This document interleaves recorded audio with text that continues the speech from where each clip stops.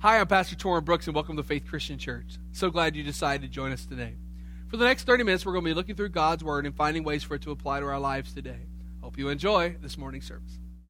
And Paul in Romans chapter 9 starts off with declaring this very odd scripture. Now, he's just got done talking about how if God be for us, who can be against us? And we are more than conquerors. He's talked about the sufferings of this life cannot compare to glory. He's building up this great idea of heaven, this wonderful idea of who Jesus is, what He's done, what God has done. And then he goes into something like this. He says, I tell you the truth in Christ, verse 1 of chapter 9. I am not lying, my conscience also bearing with me witness in the Holy Spirit, that I have great sorrow and continual grief in my heart. For if I could wish that myself were accursed from Christ for my brethren, my countrymen according to the flesh, who are Israelites, to whom pertain the adoption, the glory, the covenants, the giving of the law, the service of God, and the promises, of whom are the fathers, and of whom according to the flesh Christ came, who is over all, the eternal, blessed God. Amen. Now, that doesn't sound like Paul, does it? For a moment, here is this great, he's building people up, he's encouraging people. He's just given a wonderful dissertation in the last 7 chapters about the law and freedom and how the law brought on punishment for sin. But thanks be to God who gave us freedom through the blood and through sacrifice that Jesus gave, so we don't have to be guilty under the law anymore. And yet here he is, and he has this idea that he has this great sorrow and continual grief. Can I tell you, as long as people are on the earth, people will give us grief from time to time. Every time, I hate to use my kids as an example, but they're there and they all I got. So, but it never ceases to amaze me when I want the house clean. They always seem to find a way to keep it dirty. And just when I think I've got all the stuffed animals put out of reach of the dog, why are you laughing? he remembers that. Bad memory. Just when you think you got everything picked up and out of reach where it can't be shredded and stuffing flown all over the living room, I walk in and fluffing and stuffing is everywhere, and the mangled refuge of a small stuffed animal, which I thought had been put away, was all over the floor. Now, these things are simplified, but in essence, Paul is on a more personal level when he says, I am a person among all these people whom God has blessed. And yet in everything I do, not everyone tends to follow after God. It's a hard thing to stand before you every single week and before I can literally say now hundreds of people that are watching at home. We've taken an unofficial count over time and different people who have told us, and really over hundreds of people that are watching at home. And know that no matter what I say week after week after week, some people are never going to change. Never. Sometimes, and I have talked to just dozens of pastors who every week are frustrated because of either a lack of interest, a lack of motivation, a lack of participation. And every single week, preaching their hearts out and never seeing anyone respond. I mean, it's one thing to respond to an altar call in a moment of emotional circumstance. It's another thing to walk it Tuesday afternoon after a hard day at work. Or to still be committed by Thursday evening when we've just been through almost an entire week and we know the worst day of the week is coming up tomorrow. To be able to see people that you minister to and you know, listen to you preach the Word of God and they should be better and do better, and yet when you see them out in public, it seems like they never seem to change. I've talked to many parents who have grown children who are raised in church, who seem to watch their kids slip further and further away from God. They know they've been in church. They know they have heard the Word of God. They've seen the Word of God in action, and yet everything they seem to do and tell their kids doesn't make a difference. And this is a real world we live in. You know, I can pray all I want to every single day, but in all honesty, one day my kids are going to have to make a choice, and I can't make it for them. And as much as I want to see them live for God, I can't make them live for God. And it seems more and more today, preachers and lay leaders seem to be finding themselves running out of gas, trying to push the church by themselves, trying to just motivate people till their arms fall off. Because they know the world out there that we need to reach with the gospel is too big for one man or one woman. And as much as we can use things like Facebook and Twitter and the internet to reach people with the gospel, it's still not the same as looking someone face to face and saying, you must be born again. And Paul he goes from devoting his whole life to studying the Word of God to now devoting his whole life to explaining the Word of God. Because there's a difference between knowing stuff and knowing stuff. I confused some people one time when I said, heaven is not up, it's up. I mean, you can't just say heaven is up, because if you do, everybody on the South Pole is going to have to point somewhere else. The thing about heaven is it is up. It's greater, it's grander, it's more glorious. It's above and beyond anything we could ever ask or think. It's up, but it's not directional up. And you can know all there is to know in this book and have it memorized scripture for scripture, but that doesn't mean you know God. Paul goes from learning and studying the Word of God to now telling everybody what it all means. He's had that connection between this is what God was saying, and this is what Jesus did to fulfill what God had said.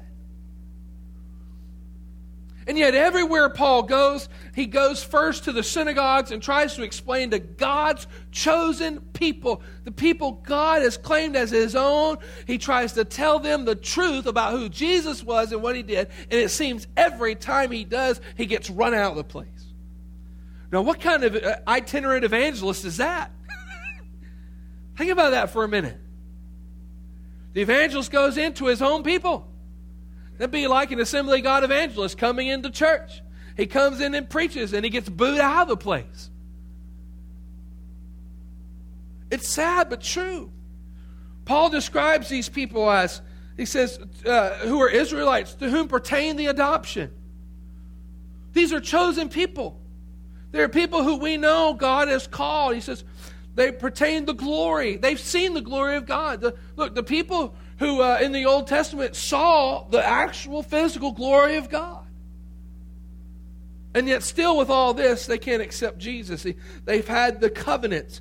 And by the way, when he says covenants, he goes all the way back from Noah through Abraham, Isaac, Jacob, all the way through Moses, all the way up to the present day, and even the covenant that Jesus has with his disciples. How many of you know that was a covenant too? Very important one for us. The giving of the law, the service of God, the promises, the fathers. They have all this history, all this knowledge. They have all of this support. And yet it seems like they still can't grasp the idea that God wants them to choose Him, to make a personal choice. And Paul is so frustrated in Romans chapter 9. And he really, really works himself off of the pedestal down onto the ground, into the muck, and says, I am so depressed that I would even go to hell so that you could go to heaven if that were possible. Now that's saying something. Can you think about that for a minute? This is the guy who saw Jesus. After Jesus had ascended to heaven, this guy heard the audible voice of God. His life is changed. Miracles are happening around Paul. Lives are being changed. And he is, he's pretty much guaranteed a spot in heaven now. And yet he says he would give that up if it would just shake somebody up to letting them know about the love of God. So if it were possible for me to curse myself, in other words, separate myself from Christ so that others could come to know Him, I would, but it won't work. There's no sacrifice that I can do to make my children follow God. I can train them, I can lead them, I can teach them, I can make them memorize Scripture, but in the end, they have to make a choice.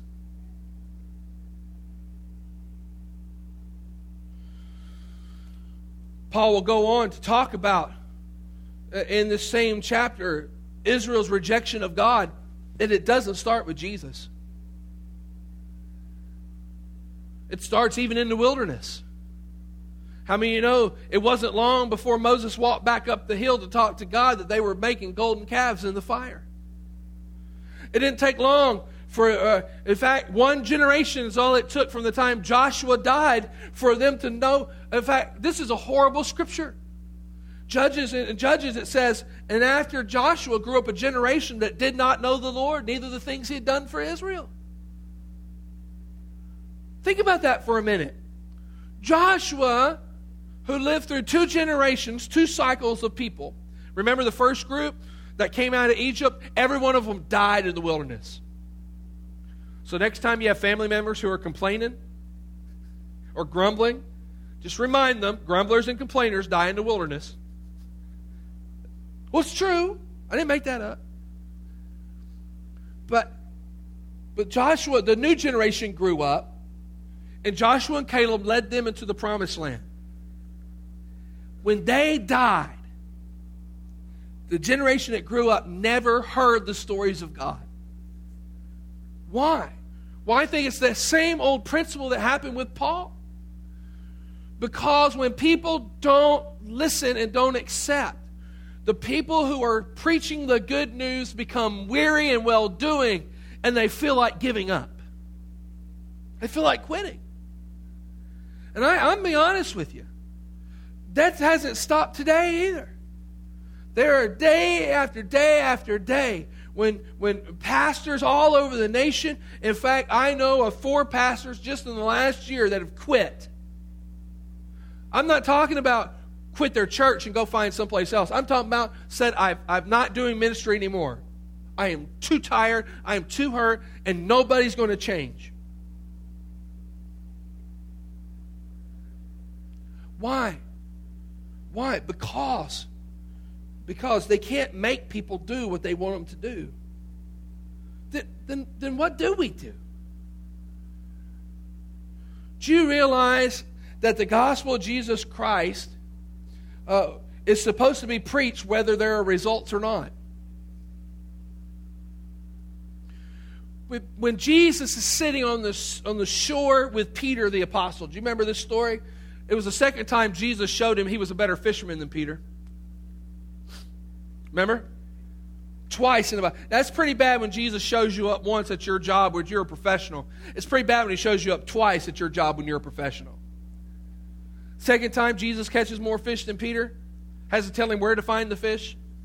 I think it's funny that God has him keep running to the other side of the boat. So Jesus comes. You'll figure that out later. But I'm telling you, there's something to be said. Jesus pulls Peter aside and tells Peter, what's it to you if everyone around here lives and you die? You follow me. And I've been thinking all week as I'm reading this, what makes Paul continue to keep going? Because Romans is not the last letter Paul writes.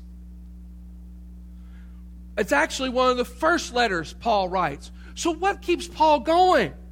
Can I tell you, I think the one thing that keeps Paul going through all of this, and it's the one thing that we need if we're going to keep loving people, is the compassion that comes from Jesus Christ. Compassion. Real, true, sacrificial love. Because when you think about what Paul is about to endure, as he's writing this, he's talking about how depressed he is.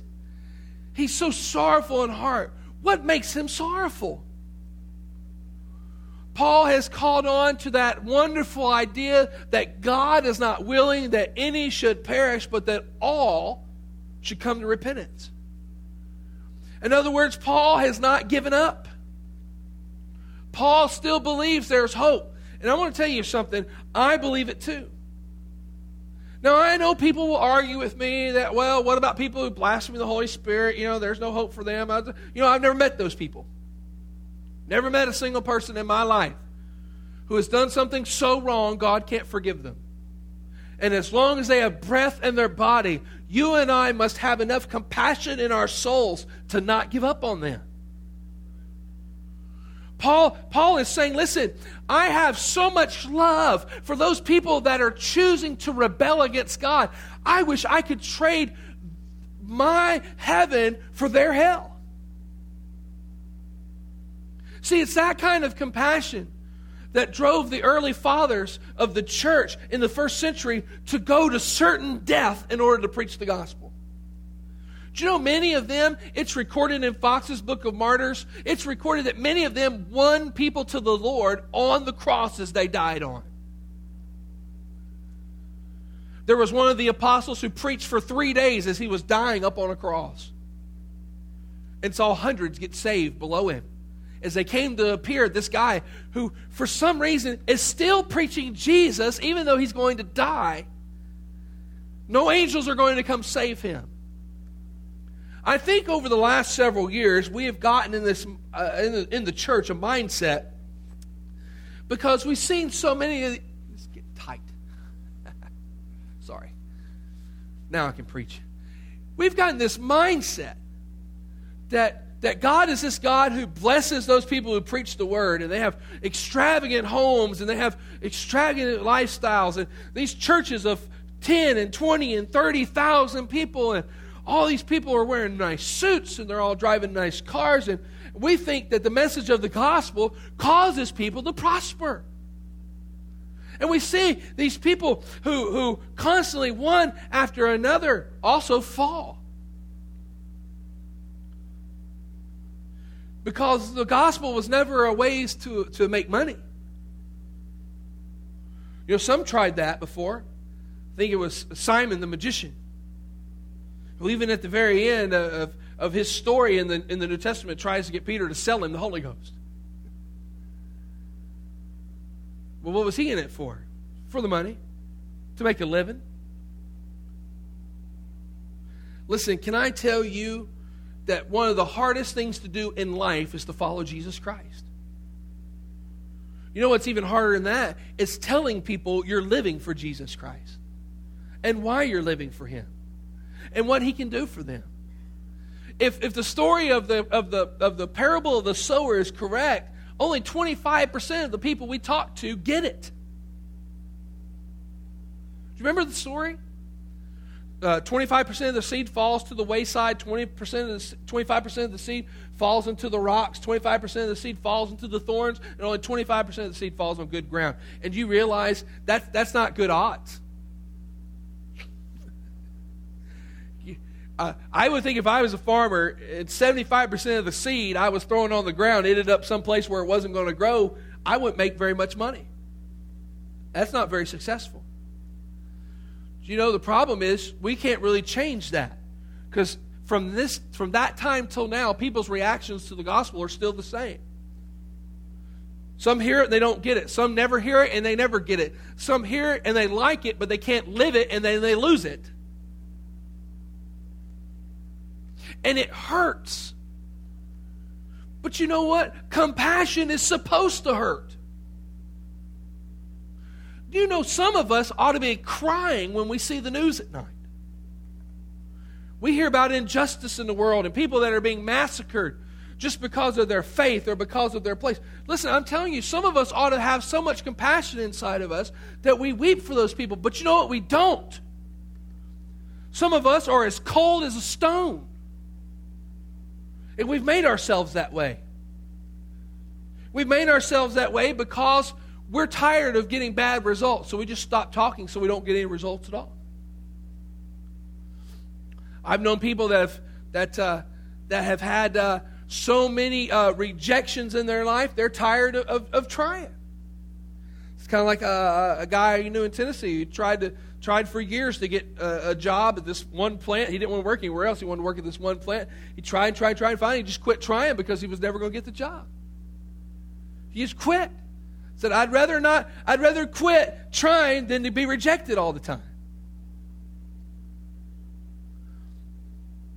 Listen, when Jesus gave us the good news, it was never supposed to be one of these things that we just say, well, if it works, I'll keep it, but if I don't, I'll throw it away. We do that too much in life. I'm reminded of a young girl I went to high school with. When it comes to rejection, I always remember her because she wanted to go to University of Tennessee in Knoxville. And she was like me. She was one of those students that was around a B minus, C plus average student. And her parents didn't have any money for her to go to school. And at that time, there was a scholarship search thing online where you can go and fill out dozens and hundreds of applications for scholarships. I remember her coming back to school and saying, hey, I found a $1,000 scholarship if you can prove your name is Dan. Not Danny or Daniel, just Dan. If you're a Dan and you can prove on your birth certificate your name is Dan, the guy will give you $1,000 every semester. And I asked her one time, I said, Christy, how many applications have you filled out for scholarships? She said, at count, 8,590. How many did you get? 17. Really? Can you imagine all those envelopes coming back, rejection after rejection after rejection after rejection? Can I tell you that girl never paid a dime for college? Because the 17 scholarships she did get paid not only all of her way, all of her room, all of her tuition, all of her board, but it also gave her about $10,000 extra spending money for 4 years. Because she wasn't afraid. She realized that in the end result, it was going to be worth it to go through what she went through to see the end. Can I tell you? Listen, serving God may be one of the hardest things to do, but it's one of the most rewarding things to do ever. Paul is saying, listen, it's worth it to grieve, and it's worth it. And the church should remember and not lose sight of the fact, if we don't have compassion, we're not a church. Listen to me. I'll say it again. If we don't have compassion, we're not a church. Listen, church should equal compassion. Everything we do ought to be about helping others. Well, Pastor, what if I tell my family about Jesus and they just spit at me? Here's one for you. They spit at Jesus, and he still died for you and me. I doubt your family's going to pluck out your beard and beat you with a cat of nine tails. We want to talk about suffering's sake. They may hit you with a stick, but you can run. You don't have to stand there and take it. I'm telling you something. Listen, what kept Paul going was he caught on to the compassion that Christ had for the lost. To where at the very beginning of this chapter, he says, you know what? My heart beats so much for the lost that if there were a way possible to trade my life for theirs, I would do it in a heartbeat. You know, earlier Paul says that rarely does a good man lay down his life for someone. But Christ laid down his life for all of us while we were yet sinners. You know what? Jesus said the world's going to mock you. They're not going to like you. They're going to come against you every step of the way. But they did that to me too. So why are you telling us this, Pastor? I'm telling you because I don't want you to lose heart. Some of you I see getting very weary in waiting, getting very weary in holding out, very weary in volunteering for the church, very weary and trying to figure out where you fit in, feeling like, well, I don't know if I should even try, because if I try to start this ministry at the church, it'll just dwindle away like the rest of them. If I try to do this kind of obligation, I feel like I'm never going to be able to be successful at it. And I want to tell you, it's not about that. Living for God is about doing. James makes it very clear. You can't be just a hearer of the word. You got to be a doer too. And guess what? You will have days when you're tired. Wow. You have days when you're tired when you come home from work, but you don't quit work. Some of you probably complain a lot about work. Now, I'm not going to tell you what I've heard already from some of you, but I'm going to tell you what. I know what it's like. You think I've never worked a day in my life. I've dug a lot of ditches to lay electrical pipe. A lot. And I worked in the heat of Tennessee, laying down ditches. And I didn't have one of those machine things. I had a trenching tool. I hated that trenching tool. And there's one building down there, there's enough blood of me in that building to make it a relation. I'm telling you. But I didn't quit when it got hard. In fact, the only reason I left that job is to follow the will of God by going back to Bible college. We don't quit church, and we don't quit ministry, and we don't quit on God because it's hard. We keep doing it because it's right. And when all around us seems to be falling and failing, the only thing that will not fail you is Jesus, so why do we keep quitting on Him first? We need compassion. It's the only thing that's going to keep us going. It's the only thing that's going to motivate us to know that there is a lost and dying world, and we have the gift in our hands of the gospel of Jesus Christ to give it to them. And they may not all accept it. But Jesus isn't going to stand one day in heaven and open up a book and go, well, let's see here if you pass the test. Because Jesus is Southern. He says, well, let's see. You ain't got before, you don't make it in. And he said, and you over there, you got 200, so you get in. Good job. It doesn't work like that. Jesus is going to say, did you keep my commandments? Because He said, those that love me keep my commandments. Do you remember that? Jesus' own words, if you love me, you'll keep my commandments. Jesus is going to say, did you do what I asked you to do? Were you obedient to me? Well done. Come on in. That's it. The results that you have aren't going to matter. You may witness to your family and never in your lifetime see them get saved. Jesus isn't going to hold you at the gate because you didn't win one person in your family, but He might keep you out if you never talk to them at all. There's a verse that says, if you stand up for me, I'll stand up before you, before my Father. If you deny me before men, I'll deny you before my Father. I didn't write that. That's actually in the book, in red. Sorry, I was Southern. In red. It's in red letters. Amen? I don't want you to lose heart. What I want you to do is I want you to find a compassion that will keep you going. So when it is hard and everything else falls away from you, you can stand on the Word of God and know He loves you and He's on your team. You can go back a chapter and read chapter 8 and realize how much God loves you and He's for you and He wants you to do good and not quit. I read an article, and I'll close with this. I read an article the other day about a couple who've been married 58 years that finally just decided they've had enough of each other and they're getting divorced. 58 years. In the flesh, I wanted to say, just kill him. Probably cheaper.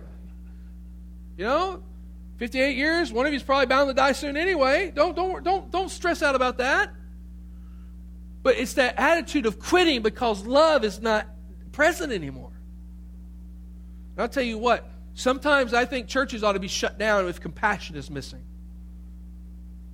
when compassion is absent from the church, I think people ought to do a little mental evaluation to see if the church is worth having. Because there are plenty of clubs to join. There are plenty of social organizations to make you can join any social organization in Bellows Falls and find charities to give money to. Hello? The church is here to provide hope for the hopeless and compassion for those that don't believe love exists anymore. And we've got to be on our guard to not let ourselves get so depressed because things don't go our way that we want to quit. Opposite of that, we want to pray, God, would you fill us with so much compassion that every day our desire is, if I could trade my life to see souls get saved, I would do it. So glad you joined us today, but you really should visit in person. Service times are at 10 o'clock Sunday morning, 6 p.m. on Sunday night, and 7 p.m. on Wednesday night. We're located at 582 Rockingham Road. It's on Highway 5 across from Everyday Inn in Bellows Falls. You can also visit our website at www.faithchristianag.com. God bless you. Have a great day.